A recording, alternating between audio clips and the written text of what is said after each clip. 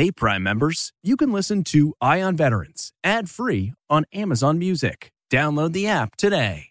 This spring, if you'd rather spend time enjoying your lawn instead of trying to keep it alive, there's good news. True Green is the easiest and most affordable way to get a beautiful lawn. All you have to do is water and mow, and they'll do the rest. Weed control, fertilization, aeration, and even some things you might not even think of. They'll do all of it, while you can do literally anything else. With True Green, you can have your lawn looking as good as a putting green. That's not hyperbole. True Green is the official lawn care treatment provider of the PGA Tour. True Green offers a satisfaction guarantee, and they have a verified best price promise, which guarantees you the lowest price with no compromise on quality. You do you. Let True Green do your lawn care. Visit TrueGreen.com to get the best lawn at the best price with the best people guaranteed. Angie's List is now Angie, and we've heard a lot of theories about why. I thought it was an eco move. Fewer words, less paper. No, it was so you could say it faster. No, it's to be more iconic. Must be a tech thing. But those aren't quite right.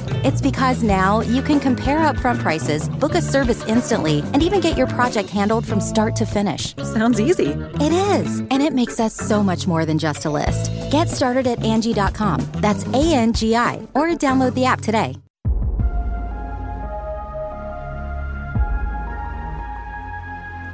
Welcome back to CBS Eye on Veterans, reporting for ConnectingVets.com, the military news and veteran lifestyle website. I am Navy veteran Phil Briggs, and in this next segment, we're going to talk about the intersection of military, veteran, and higher education.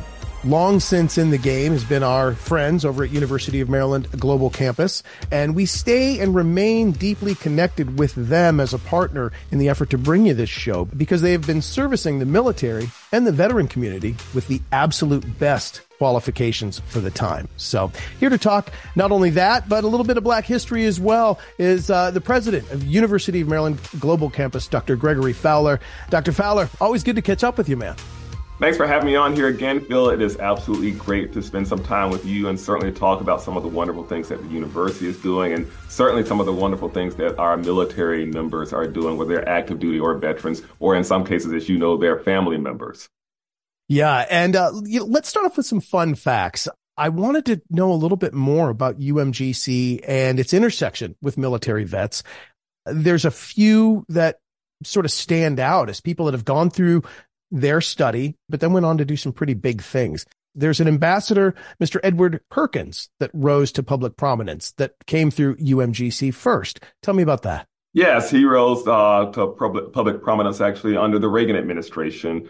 He was a career diplomat, was a former U.S. Marine, but in 1986, he was named the first Black ambassador to apartheid South Africa. So you can, again, appreciate that intersection of history, impact, the military, and also, of course, the idea of just being that first Black ambassador to apartheid South Africa has to be something that we take a look at and go, clearly somebody who's going to make a difference in the world.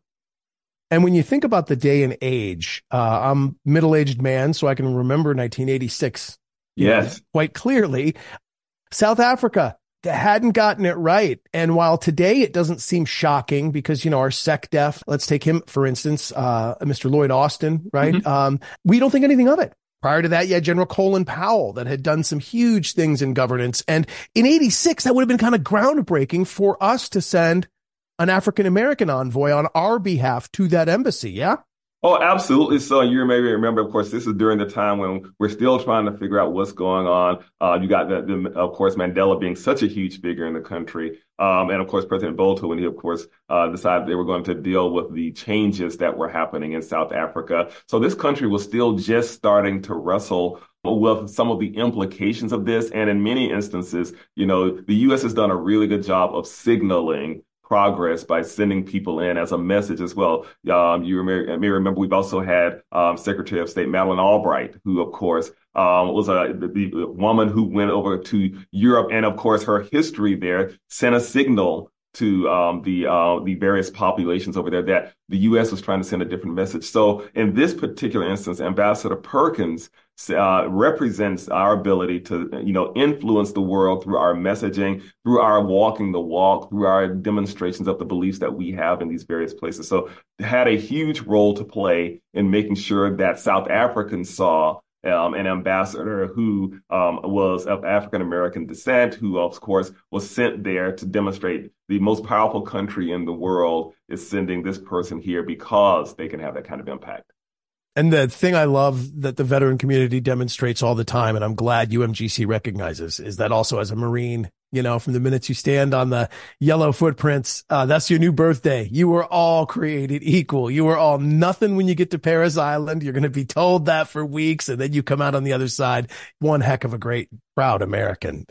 I will say over and over again, UMGC, back then it was the College of Continuing and Professional Studies out of the University of Maryland, but was the first in Maryland to desegregate. And in 1948, when we started saying, okay, it was at the time it was called the night school. We've taken great pride over the years in being able to say we are going to find ways to reach more people in more places in different ways than any other school in history. And I still say, I laugh because I was just looking at our graduation in December, and we had a graduate here who had studied while studying down in Antarctica. And it's like, and it wasn't the first, actually, we had some back in the 1980s who did the same type of thing. But how do you think about reaching students wherever they are and saying, it doesn't matter whether you're in an active battle zone, whether you're on a beach, whether you're in a jungle in Vietnam, we are going to find a way to do what needs to be done to help students reach their full potential. And particularly when you're talking about the idea of Black History Month, being able to say we wanted to make sure that we played a big role in helping the various populations of Black Americans, but also African Americans and others around the world see the power and the potential of this is something that UMGC is very proud to be a part of. Can't imagine that being my duty station. Apparently there's some great views of the stars. Wi-Fi access might be a little spotty. That could be a bit of a problem. Yeah. That's one of those things where, you aren't going to be calling home on a regular basis through the Wi-Fi bandwidth down there. It kind of leads me into another question here. I've heard UMGC described as student-centric from some of my colleagues and some of my partners over there. Is that what you're speaking to right there with that last point? Yes, and it's interesting. I always say, people throw around the word student-centric like they throw around the word world peace. It's something that everybody says, yeah, that sounds like something we'd want to see happen. But the complexities of actually really doing that and the steps necessary to do that are much more challenging and complex than I think a lot of people do. And I'll talk a little bit here about there are two ways to look at student centricity from my mind. There's certainly being able to say we are surrounding the student and looking in at them and trying to make sure we are focused on their needs. But there's also the other way of looking at student centricity, which is we are looking at the world from the student's eyes. And so rather than us all looking in, what does the student see when we send them that letter or when we give them that communication or that response or when we build out this type of process? What's the experience they have? My first job in college was at Six Flags Over Georgia in Atlanta. And we spent huge amounts of time at Six Flags thinking about the guest experience from the moment that they arrive in the parking lot to get through the gate to, where's the new ride in the park going to be and where do we need to have the shows and the restrooms and the food. And it really is very intentionally designed to think about what's the best way to put this forward. In the same way, we at UMGC are trying to think about from the moment somebody hears our name to when they inquire, to they take their first class, to they get through their first semester into their second, to the graduation. What are they seeing? How are we representing and making sure that we communicate in everything that we do and design and the policies that we put in place, that this is really about us walking the walk with you and being part of your experience and trying to understand the world as you see it. And that's not necessarily the way higher education has always seen itself. As a college professor, many people see this as a sort of, I'm the authority, you're here to learn, I will help you do this, as opposed to let me think about the experience in a different way. And that's what we're trying to do particularly with our military students, being able to understand they are going to have permanent changes of station. They're going to have situations where they're going to need us to think differently about the ways they're going to have to engage, because they are going to be sometimes in active battle zones. And sometimes they are going, I'll never forget when I got an email some years ago from a student who was talking about using his night goggles to read his textbook. Because he was out in the field. And it's like, who else gets to tell these kinds of stories and understand? But if you appreciate that, then it comes up with a whole different meaning of seeing the world through the student's eyes. So that's what we mean by student centricity. I never had such worthy excuses to have late homework. I was never having to do it with night vision goggles on. I mean, any assignment I ever tackled in college, I certainly could have done better had I tried as hard as some of these service members do, and as some of our veterans have served to show us, that they're fully capable and just great students. Well, it really is, and I do want to pay particular honor to our service members right now because over the last year, I was talking to someone. I'm getting ready right now to head over to Guam because Super Typhoon Mawar really wiped out a lot of power and fresh water, and a lot of our service members and our team members who are over on the ground have spent the last year, getting things back to normal. Last December, you may have heard about the Osprey accident over in Asia with two of those service members were our students. When I was not too long ago over in Naples, Italy, they are ready to deploy orders have been sent to them and many of the family members. Certainly in the Middle East, where we have people in Jordan and other places, they are being told to shelter in place. And so it's critically important if we're going to be talking about service members to understand their experience, and to build an experience that says, we will work with you and we will be there every step of the way and with you and your family members as you are trying to do these types of things, because we get that this is not a residential coming of age experience that you would have seen at some of the other schools around the country. It is a different thing, but we want to make sure you have that opportunity to transform your lives as well. And that's definitely something you don't hear from every university in this day and age. So kudos to you guys for recognizing that. You also recognize the learning experiences that military service members may gain outside the classroom. The things that they have to do to qualify for a higher rank and to continue on there. But then, as I've even experienced when I got out, that just doesn't translate. I remember looking at my own transcripts and thinking about jumping back into school when I was a younger guy in my 20s. I'd first gotten out of the Navy. And they're like, well, that's great. Your Defense Information School diploma is nice. We don't recognize it. How does UMGC treat that? And how do you recognize those learned experiences? It's interesting. I'll go back to another experience I had not too long ago. I was over at Camp Fuji in Japan. And when I was talking to a sergeant major who was wrapping up his business degree, and I was talking to him about his experience and saying, let me understand a little bit more about how a rank is assigned and how you have to actually perform and how you have to demonstrate skill sets to actually gain these. And one of the things we were talking about was, given that you're a sergeant major, it seems a little weird to me that you would have to step into a classroom and take an introduction to organizational leadership class. Something tells me you already have a pretty good sense about that. I can probably teach a couple of our instructors a little bit about organizational leadership. So we've been spending a lot of time trying to think much more about skills-based credentialing. And what that means is being clear about what are the skills, what are things you need to know, to do, to be, and where are the various places and ways those things happen. We often talk about lifelong learning, but the truth of the matter is most of the learning we're going to do in our lives happens outside of a traditional classroom.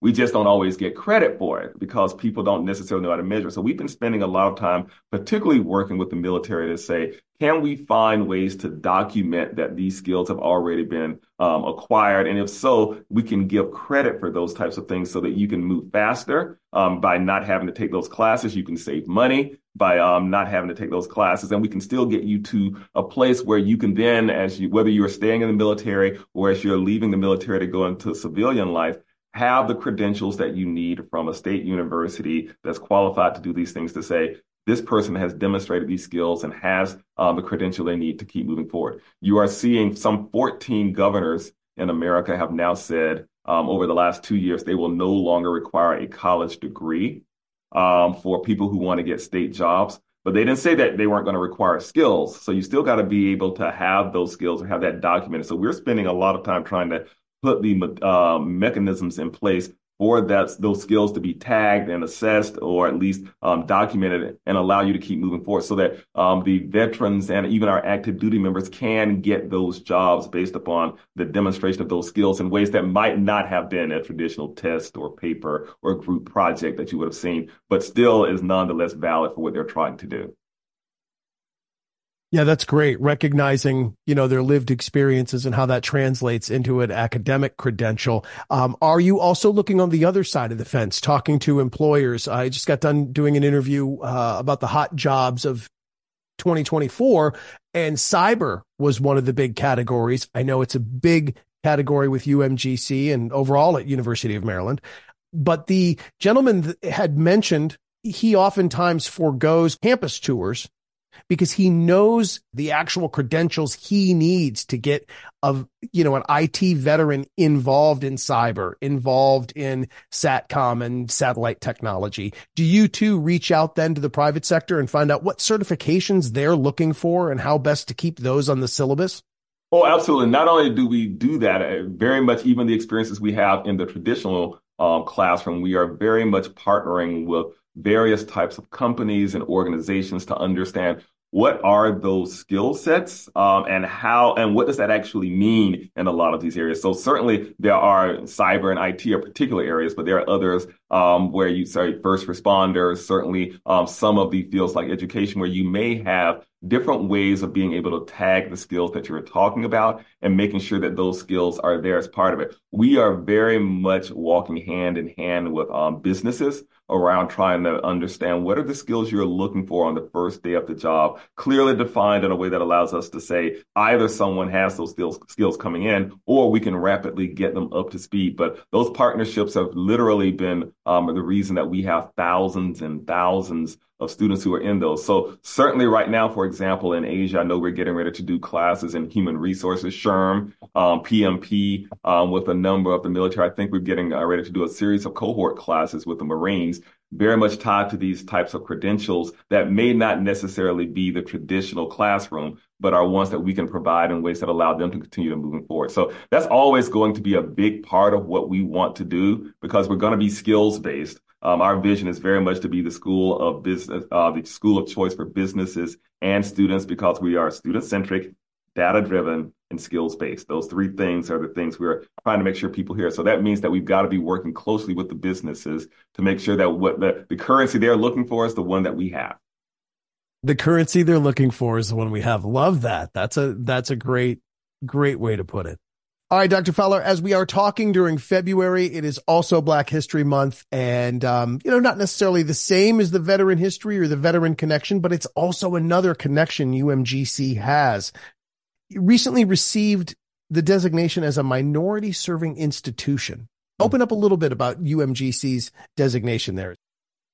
So we at UMGC, we have approximately 90,000 students a year that we serve. And of those 90,000, I think it's close to 55,000 of them are in underrepresented population groups. So that includes Black students, Asian students, indigenous populations, multiracial students. And one of the things that when I got here, I said, well, there are opportunities that will open up to us if we can get the Department of Education to see that work and allow us to be designated as a minority serving institution, whether there are grants or whether there's research that allows us to continue to figure out how do we better support the various populations of the country. Of those 55,000 that I mentioned, some 25,000 are Black students and trying to make sure that we serve them as well. One of the things we're doing as well is talking to a lot of our historically Black colleges and universities. Again, UMGC is one of the 12 schools in the university system of Maryland. And so we've got 3 HBCUs that are also part of it, and trying to work with them on places and ways that we can learn how to better do the things that they do well when it comes to serving Black students. It also allows them, on the other hand, to learn how they can leverage some of the things we do from technology platforms and online work to broaden their grasp as well. So we are doing a lot of work to make sure that across the board, we are doing all we can to help the various populations be successful. So that designation, not necessarily to change the type of funnel, but moreover to make the funnel larger, to include even more people into the system. That's exactly right. We want to make sure that we are expanding. I always say we're not trying to blow up the box, we're trying to expand it.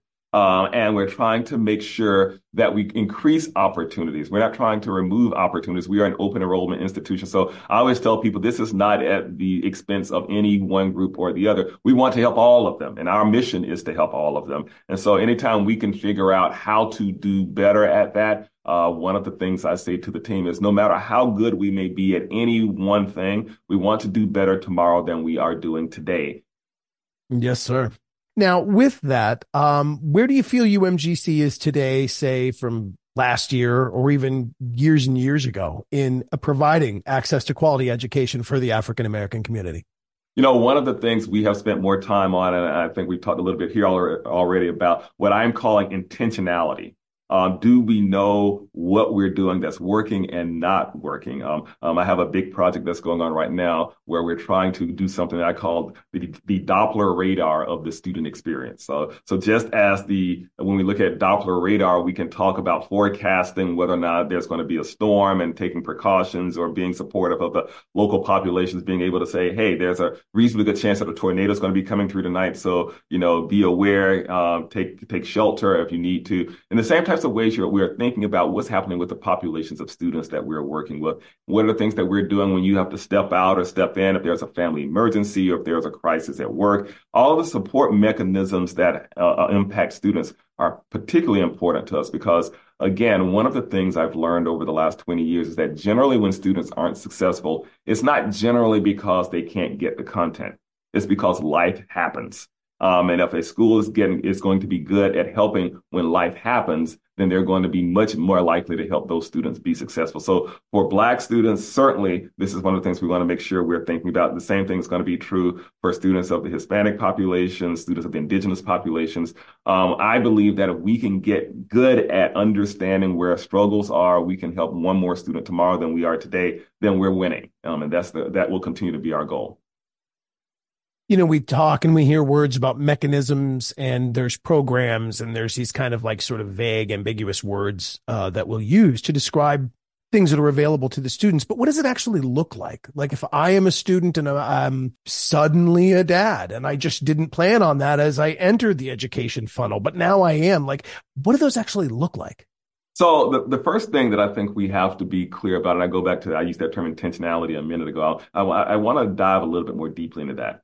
Because college, as we talked about, I think during our last interview, has often been a black box for students. They know it's something that they're supposed to get, but they aren't quite sure what they're supposed to get out of it. And we don't often make the connection. In higher education, we often just say, trust us. So the first thing that we have to do when we talk about supporting is helping them to understand what it is that they're supposed to be getting. And being able to say, help us understand your goals, help us understand what motivates you, help us understand what a win looks like for you, are critical pieces of this. So the first thing we do is start off with that conversation. Let's talk about what your needs are. Let's talk about what you understand. And that intentionality is the first step in helping a lot of these populations who have often said, we don't believe that we are college material in the first place, or we've tried this 4 times. We get that question of, we've done this 4 times. What's going to be different about this time than the last 4 times that we've been doing it? So let's talk about the support mechanisms that are in place. Mental health issues that are going to be challenging. Let's talk about career services. Let's talk about the learning experiences that you've had in the past and which ones worked. Let's talk about just-in-time learning experiences that say, we're not going to try to overload you at the front, but when you get to those places where you need something, you may or may not remember this, but there used to be this book series called the For Dummies series. The black and yellow books for just about everything that you could do. If you actually looked at the way that book was designed, they didn't try to, dump everything on you at once. And whenever something came up, you had in the margins these things that say, now remember, we talked about this back here. When we talk about support, we talk about what I call the Sherpa experience. That is, I can't climb the mountain for you, but I've climbed this mountain before and I've seen some of the obstacles, and my job is to climb it with you in a way that gets you to the top and over it. So our job is, when we built our student success coach model, it was, do you know enough about the student to see when they're beginning to struggle, or to know enough about the things behind them and to preemptively put support mechanisms in place that allow them to keep moving, in the same way that the Sherpa says, I can see you're having a bit of altitude sickness, or you're able to move faster than somebody else. Let me make sure that I adjust to that. So that personalization and the availability and clarity around, I understand your purpose, I understand, your struggles, and I have the resources in place to get you over this mountain, are things that are very, very personalized and intentional and have to be explicit. Let's talk about the fact that we see that you're going to struggle when you get to math. Let's talk about the resources we're going to have in place for you. And if these don't work, we've got these over here that may work for you instead. But if you don't have that, and if we aren't proactive about it, and this is critically important, a lot of these students are never going to reach out. A lot of them aren't even aware of the resources that are available to support them. But even if they are aware, a lot of them don't want to look like they're stupid. They don't want to have that sort of self-fulfilling prophecy of someone told me I couldn't do this. So our job is to do as much as we can to build out the resource pathway, but explicitly in a way that says, for everything that you run into, like that book, the For Dummies book says, oh, you reach this point, here's a specific thing we're going to give you, and let us link you back to that. So the more we're able to do that, the more likely they are to succeed. And I thought those books were tailor-made for me at many a time when I had I used them myself. I definitely used them myself. Outstanding. And these mechanisms, then this can also be, I'm thinking of like the online nature of a lot of this coursework. There are ways in real time, if I'm having a change in my personal life or my professional life, and I'm still trying to knock out this degree, they can achieve this in-depth kind of step-by-step Sherpa approach online through just messaging with your professor, and your professors are then trained to understand how to help people navigate what could be sort of turbulence in their life while they're trying to pursue this degree? Oh, not just through this sort of mechanisms like that. This is one of those places where we're spending a lot of time right now on machine learning and artificial intelligence. In part because a lot of the factors that are happening are things that can be leveraged or triggered without even necessarily having someone specifically having to reach out. We can see a lot of those things going on. If we can program machine learning to say these people are starting to struggle, and sometimes those students don't want to talk to a person. Oh, you struggled. You've been trying to answer that question on the quiz 4 times and you've gotten it wrong. Now I want to actually point out, hey, if you're having problems with this, there are resources that are available to help you with this. Or we noticed that you haven't actually been looking in your learning resources for the last couple of weeks.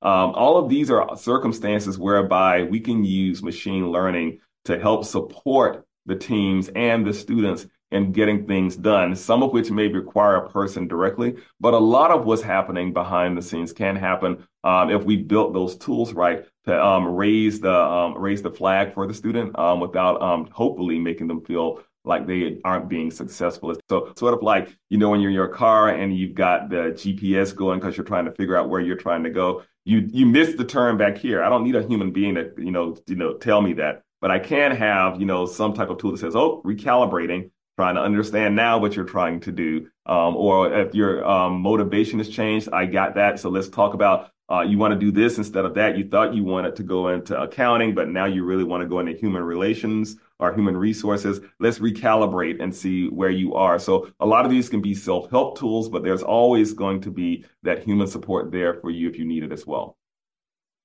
I liken it to the teacher that could once observe you in the classroom and see you drifting off or see you nodding off and you haven't come to, a class ready to participate. I mean, all these little subliminal things that an educator was once able to do in person can now be intuitively woven into the experience and really kind of help a student that may, like you'd said, not even want to raise their own hand and say, I need help because that feels weird.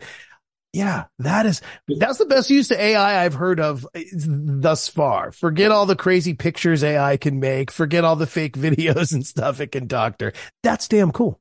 Yeah, well, if you really think about it, imagine, and now I'm picturing in front of me, 30 students in a traditional classroom. And I asked it to use the image you just had. I know the students that may be nodding, but I don't know if they're really getting it. But imagine an environment wherein the system, the resources they're engaging with are constantly monitoring. What are they learning? What are they getting? And they're answering these types of questions. And if they aren't getting the questions right, where am I guiding them? And while they're getting all of this stuff just automatically through the machine learning piece, the faculty member is being fed material that says, here are the 3 students in the class that are having the hardest amount of time. Here's what we're recommending. Or, hey, this student's at a critical point where they're about to give up or they've stopped participating altogether. You need to reach out to them. Right now, as a faculty member, I can't see or know those things, even if these students are all right in front of me. I just don't. But these tools will allow us to see, are students really learning? One of my best friends is a pilot. And he talks about, real learning for them when it comes to the flight simulators is they know when they go into the simulator that they're going to be tested on something, but they aren't always sure exactly what it is because it's not meant for them to answer the question. It's meant to see if they're really learning. And so for our students, if we're engaging in real learning with that type of thing, the machines can help us understand this person's really struggling with quadratic equations. They've tried this thing 4 times. We've made these recommendations, and it may be time for you to reach out, or we're going to recommend this thing over here. But it takes some of the burden off the student and some of the anxiety from the student to know that the Sherpa is there in real time, helping them all the time. Wow. Only wish I'd had that when I was an undergrad. Oh my gosh. I would have done so much more. No, well, we did have the For Dummies books though, remember? Yes, when it came in a book form, and that's what I was averse to. I was averse to opening a book. Who knew I'd become a journalist? Love it. Yeah. Let me see. Where do we want to stick the landing here? Speaking of flight analogies. Yes, this question comes up all the time with me on the show here. I tend to have a lot of guests that have gone out and started businesses. Love highlighting the veteran entrepreneur, love showing their pathways, love showing the resources that they use to get to where they were. But I do it really because what I don't want is a service member to get out, join the veteran family, and then just feel like, I don't want to go work at the plant. I don't want to go work for the, old man Smithers. There's more in my life, and I don't want to just be one of the cogs in the wheel. And so I love when they've gone on and created businesses based on that idea that solved a problem. They saw a lack of a certain kind of skincare product that their kids needed. And so they went out and they made it. And then the next thing you know, there's a huge skincare line. I covered a veteran that recently launched. I tend to put college sort of in opposition to that. And I don't mean to. It's not willfully intending to say, pick a path, either start your business or go to college. It's a binary choice. What I'm curious about is how are some of the skills and education tools UMGC is providing helping that entrepreneur-minded student? It's interesting, and we think about people hear entrepreneurship and they often think simply in terms of profit or revenue. But one of the other ways that I think about it is there are quite a lot of students, and I love seeing them at graduation, who are here talking about, I wanted to make a difference in the world. And so I did start a business, but it may have been a nonprofit business that helps these various groups do these types of things. Or it may be that I wanted to start a business and actually generate some new products as well. So our job is, first of all, to understand what does the win look like to you, and what are the skills that are going to be necessary for that, and how can we think of new ways to help you either get those skills or get credential for skills that you are already having. So one of the conversations we're very much in the discussion with right now are where are the places in society and through employment where skills are being acquired that people aren't actually tagging, and how do we make sure that they are aware of the skills that they're getting even as they begin to speak, and how do we make sure of that? I've got this thing right here. Sorry, I know people can't see it, but you can see it. I'm a huge fan of the Karate Kid, and so this person gave me this Christmas decoration and it's basically Mr. Miyagi with that Mr. Miyagi smile, but it says, "You have been learning all along." And what we are trying to do is figure out ways to actually do stuff where we allow for people who are trying to start their own businesses to see the skills they already have and have an understanding of the skills they're going to need to be successful. So sometimes that's going to be as small as just a short-term credential, project management, understanding of debits and credits for accounting. But we are trying to come up with short-term credentials or short-term experiences that allow for you to move rapidly into those types of things. Again, this may be a group that never even wants to get a degree, but they can still transform their lives through the skills they've already got with some additional +1 type of things as they're moving forward. So we're building more and more of those short-term credentials and opening them up to the general population. I mentioned a little bit ago that the Marines have asked us to do this overseas when it comes to the SHRM human resources skill sets or for project management. These are the same types of things that we're hoping we can open up to service members across the country in more ways that will allow them to start their businesses, know what skills they're going to need, and for those not have to go back to school forever, but be able to find new ways to get those in rapid fashion and keep moving. Now, what we also want to do is make sure that they see that if those skills ultimately do stack into some larger credentials that they want, that we've created a path for that to be the case as well. So today it may be I need to get basic inventory skills. Tomorrow it may be I need to get accounting skills. ultimately that may stack into something that opens up a whole new series of doors for them as well. So all of those things are tied together in the work that we're trying to do. Some bite-sized pieces of training there to help you on your way, even if owning your own business or taking your idea to market is the end goal for you, giving some smaller portions of training that can help really accelerate that. Just sounds great. And I will just add to the conversation on a personal note. I knew as a veteran, I knew as a communicator, I could run a business like I did with a little ice cream truck. It wasn't until this off season that I sat down and started looking at a business plan and started plugging in the COGS, cost of goods sold, started looking at earnings before interest and taxes, EBIT, started looking at operational income, carried interest. And once I realized I was looking at a balance sheet and I saw the negative impact of credit card debt, or I saw ways to max up here and I could tweak a little more profit if I lowered that cost, or if I didn't spend money there and I spent it there. Lord, it took me right back to Miss Griffin's high school class of accounting that I tried to drop 3 times. She never would let me drop accounting. And I said, if I'd have pursued even just a bite-sized piece of accounting as an adult when I got out before starting this business or at some time during, I really, really would deeply understand how to make a profitable business. So I laud your efforts to do that, because I know a lot of the folks out there just see the work of the business. For me, it was scooping ice cream, seeing kids. I knew I was good at that. I knew I didn't need a college degree for that, but I didn't know that I was going to need this down the road to actually be a good president of my own company. So phenomenal. And Phil, I will say that the beauty of it is, and this was when I got my MBA, it was from Western Governors University. And the beauty of this is that a lot of the skill sets that we attach to degrees are ones that you're already acquiring, or they're being framed in a way that makes sense to you. And I think part of the big challenge is making sure that we don't speak in academies to such an extent that people can't get it. It's like, no, this is very basic stuff that we're talking about. First in, first out inventory, first in, last out inventory. These are, it's like if you start talking in terminology, it's like, oh, so that's what that means. It's like, I've been doing that all along, but I didn't know that was what that was called. So tagging those skills and making sure that people get it is a huge deal in this type of work. And it also, again, reinforces that idea that you have the power all along. You just may not necessarily it hasn't been framed in a way that, identifies or clicks with you. But if we can do that, then you find far more people who are transforming their lives through those skill sets as they continue to move forward too. Love the word skill sets. We've said it a dozen times in this interview, but it's so cool to kind of hear that reflected from a college, that it's not degrees and what do you say, academies? Yes. So I tell people, it's like, think about it this way. You can have $100, right? That $100 could be $100 bill.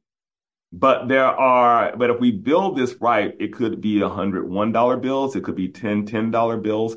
If somebody comes along and says, I don't really need $100, but do you got 25? All of a sudden, if I've got the currency in various ways, I can still ultimately get you to $100 if that's where you want to go. But everybody doesn't need that. And if I build these other things in such a way that you can plug and play or partner in different ways, then I find all kinds of different motivations, all kinds of different dreams, all kinds of goals can be met.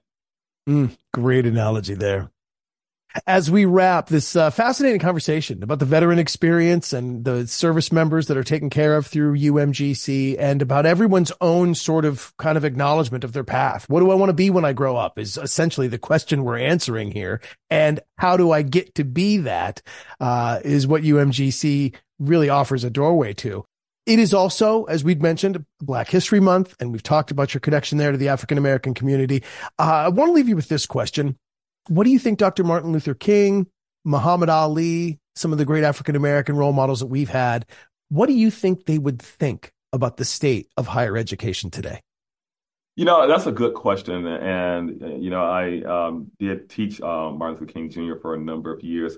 And I think it would be a mixed message. I think we've certainly made progress. I think that he would say that education has empowered a number of different parts of the population to be successful. But I also think that he would have some concerns about our value chain when it comes to how we look at schools in the country. And I've talked about this before. The idea that the value that we place on higher education continues to be one of selectivity and exclusivity. That in many cases, the schools that are ranked the highest are the ones that take greatest pride in how few people they open the doors to, is something that I think we've got to be willing to take a closer look at. The unwillingness sometimes of us to really recognize all the various places and ways that learning happens. Because it's not the way that we want to create a one-size-fits-all, again, it limits the way that learners can actually move forward. So I think that it would be continue to find new ways to recognize the value and the things that people bring to the table, and make sure that your value system, one of his speeches, people often talk about the I Have a Dream speech. The one I often talk about is his drum major instinct speech, which he gave. They used part of it at his funeral. And the drum major instinct is always to try to say, we're number one. And he talks about this idea of trying to make yourself number one by putting other people down or not seeing the value in other people. And he turns that on its head and says that greatness is about service, the ability of people to help other people. And so when it comes to higher education, what I think he would say is that the more people you are able to help, the more great you will be. And I think that's something we've really got to take to heart. How do we figure out, not necessarily, telling everybody they've got to be just like us, not just saying that only the people who can afford the highest education or the people who have these particular traits are the ones we want to help, but how do we help as many people be successful as possible? And if we do that, then we can truly have greatness. Absolutely love that. Never really thought about it that way, but you're right. Yeah. I mean, it is not a sport. We're not looking at the NFL where only 1% of 1% of 1% actually make it to that level of achievement. Nah, education shouldn't be limited to that type of competition. It shouldn't be limiting like that. It should be as many people that can learn something as humanly possible. What a brilliant kind of look at how to address the need for education in America and what education can deliver, whether it's 4 years, whether it's master's, whether it's MBA, PhD, or whether it's a skills-based learning unit that you just need to help enhance whatever it is you're trying to do. Absolutely love it. I will say this, that Dr. King said, and I've heard this line over and over again, that some people will graduate summa cum laude, some people will graduate cum laude, some people will graduate magna cum laude. He's like, and then some people are just going to graduate thank you laude. And if we can actually just say, for those people, you've got a pathway forward too, then that's a good thing, and we've done our work. Dr. Fowler, I'm writing that one down, as well as your Mr. Miyagi picture behind you that says you've been learning the entire time. Love your approach. Love your thought and your perspective on delivering education to all communities in America, UMGC. Thank you very sincerely for being my partner over these last several years. I really do love the fact that I get to represent and work with you guys each and every week. Thank you, Phil, for the opportunity, and best to you and certainly to our service members and their families around the globe. Now, if you're looking to prepare your future with some college-level learning online, check out University of Maryland Global Campus, and you'll find in-demand fields like cybersecurity, business, IT, and healthcare. UMGC offers more than 125 degrees, including bachelor's, master's, and doctoral degrees, as well as undergraduate and graduate certificates. Find out more at umgc.edu.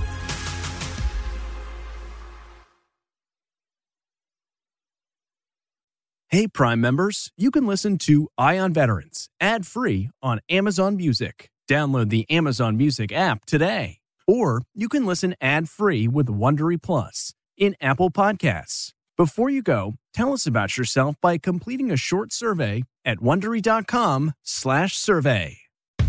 How powerful is Cox Internet? Powerful enough to let your band members in Vegas, Phoenix, and Rhode Island jam like you're all in the same garage. Get gig speeds powered by fiber from Cox. It's internet built for tomorrow, today. Cox, always building better. Download speeds up to 1 gigabit per second. Cox Internet is connected to the premises via coaxial connection. Speeds vary and are not guaranteed. Cox terms and other restrictions may apply.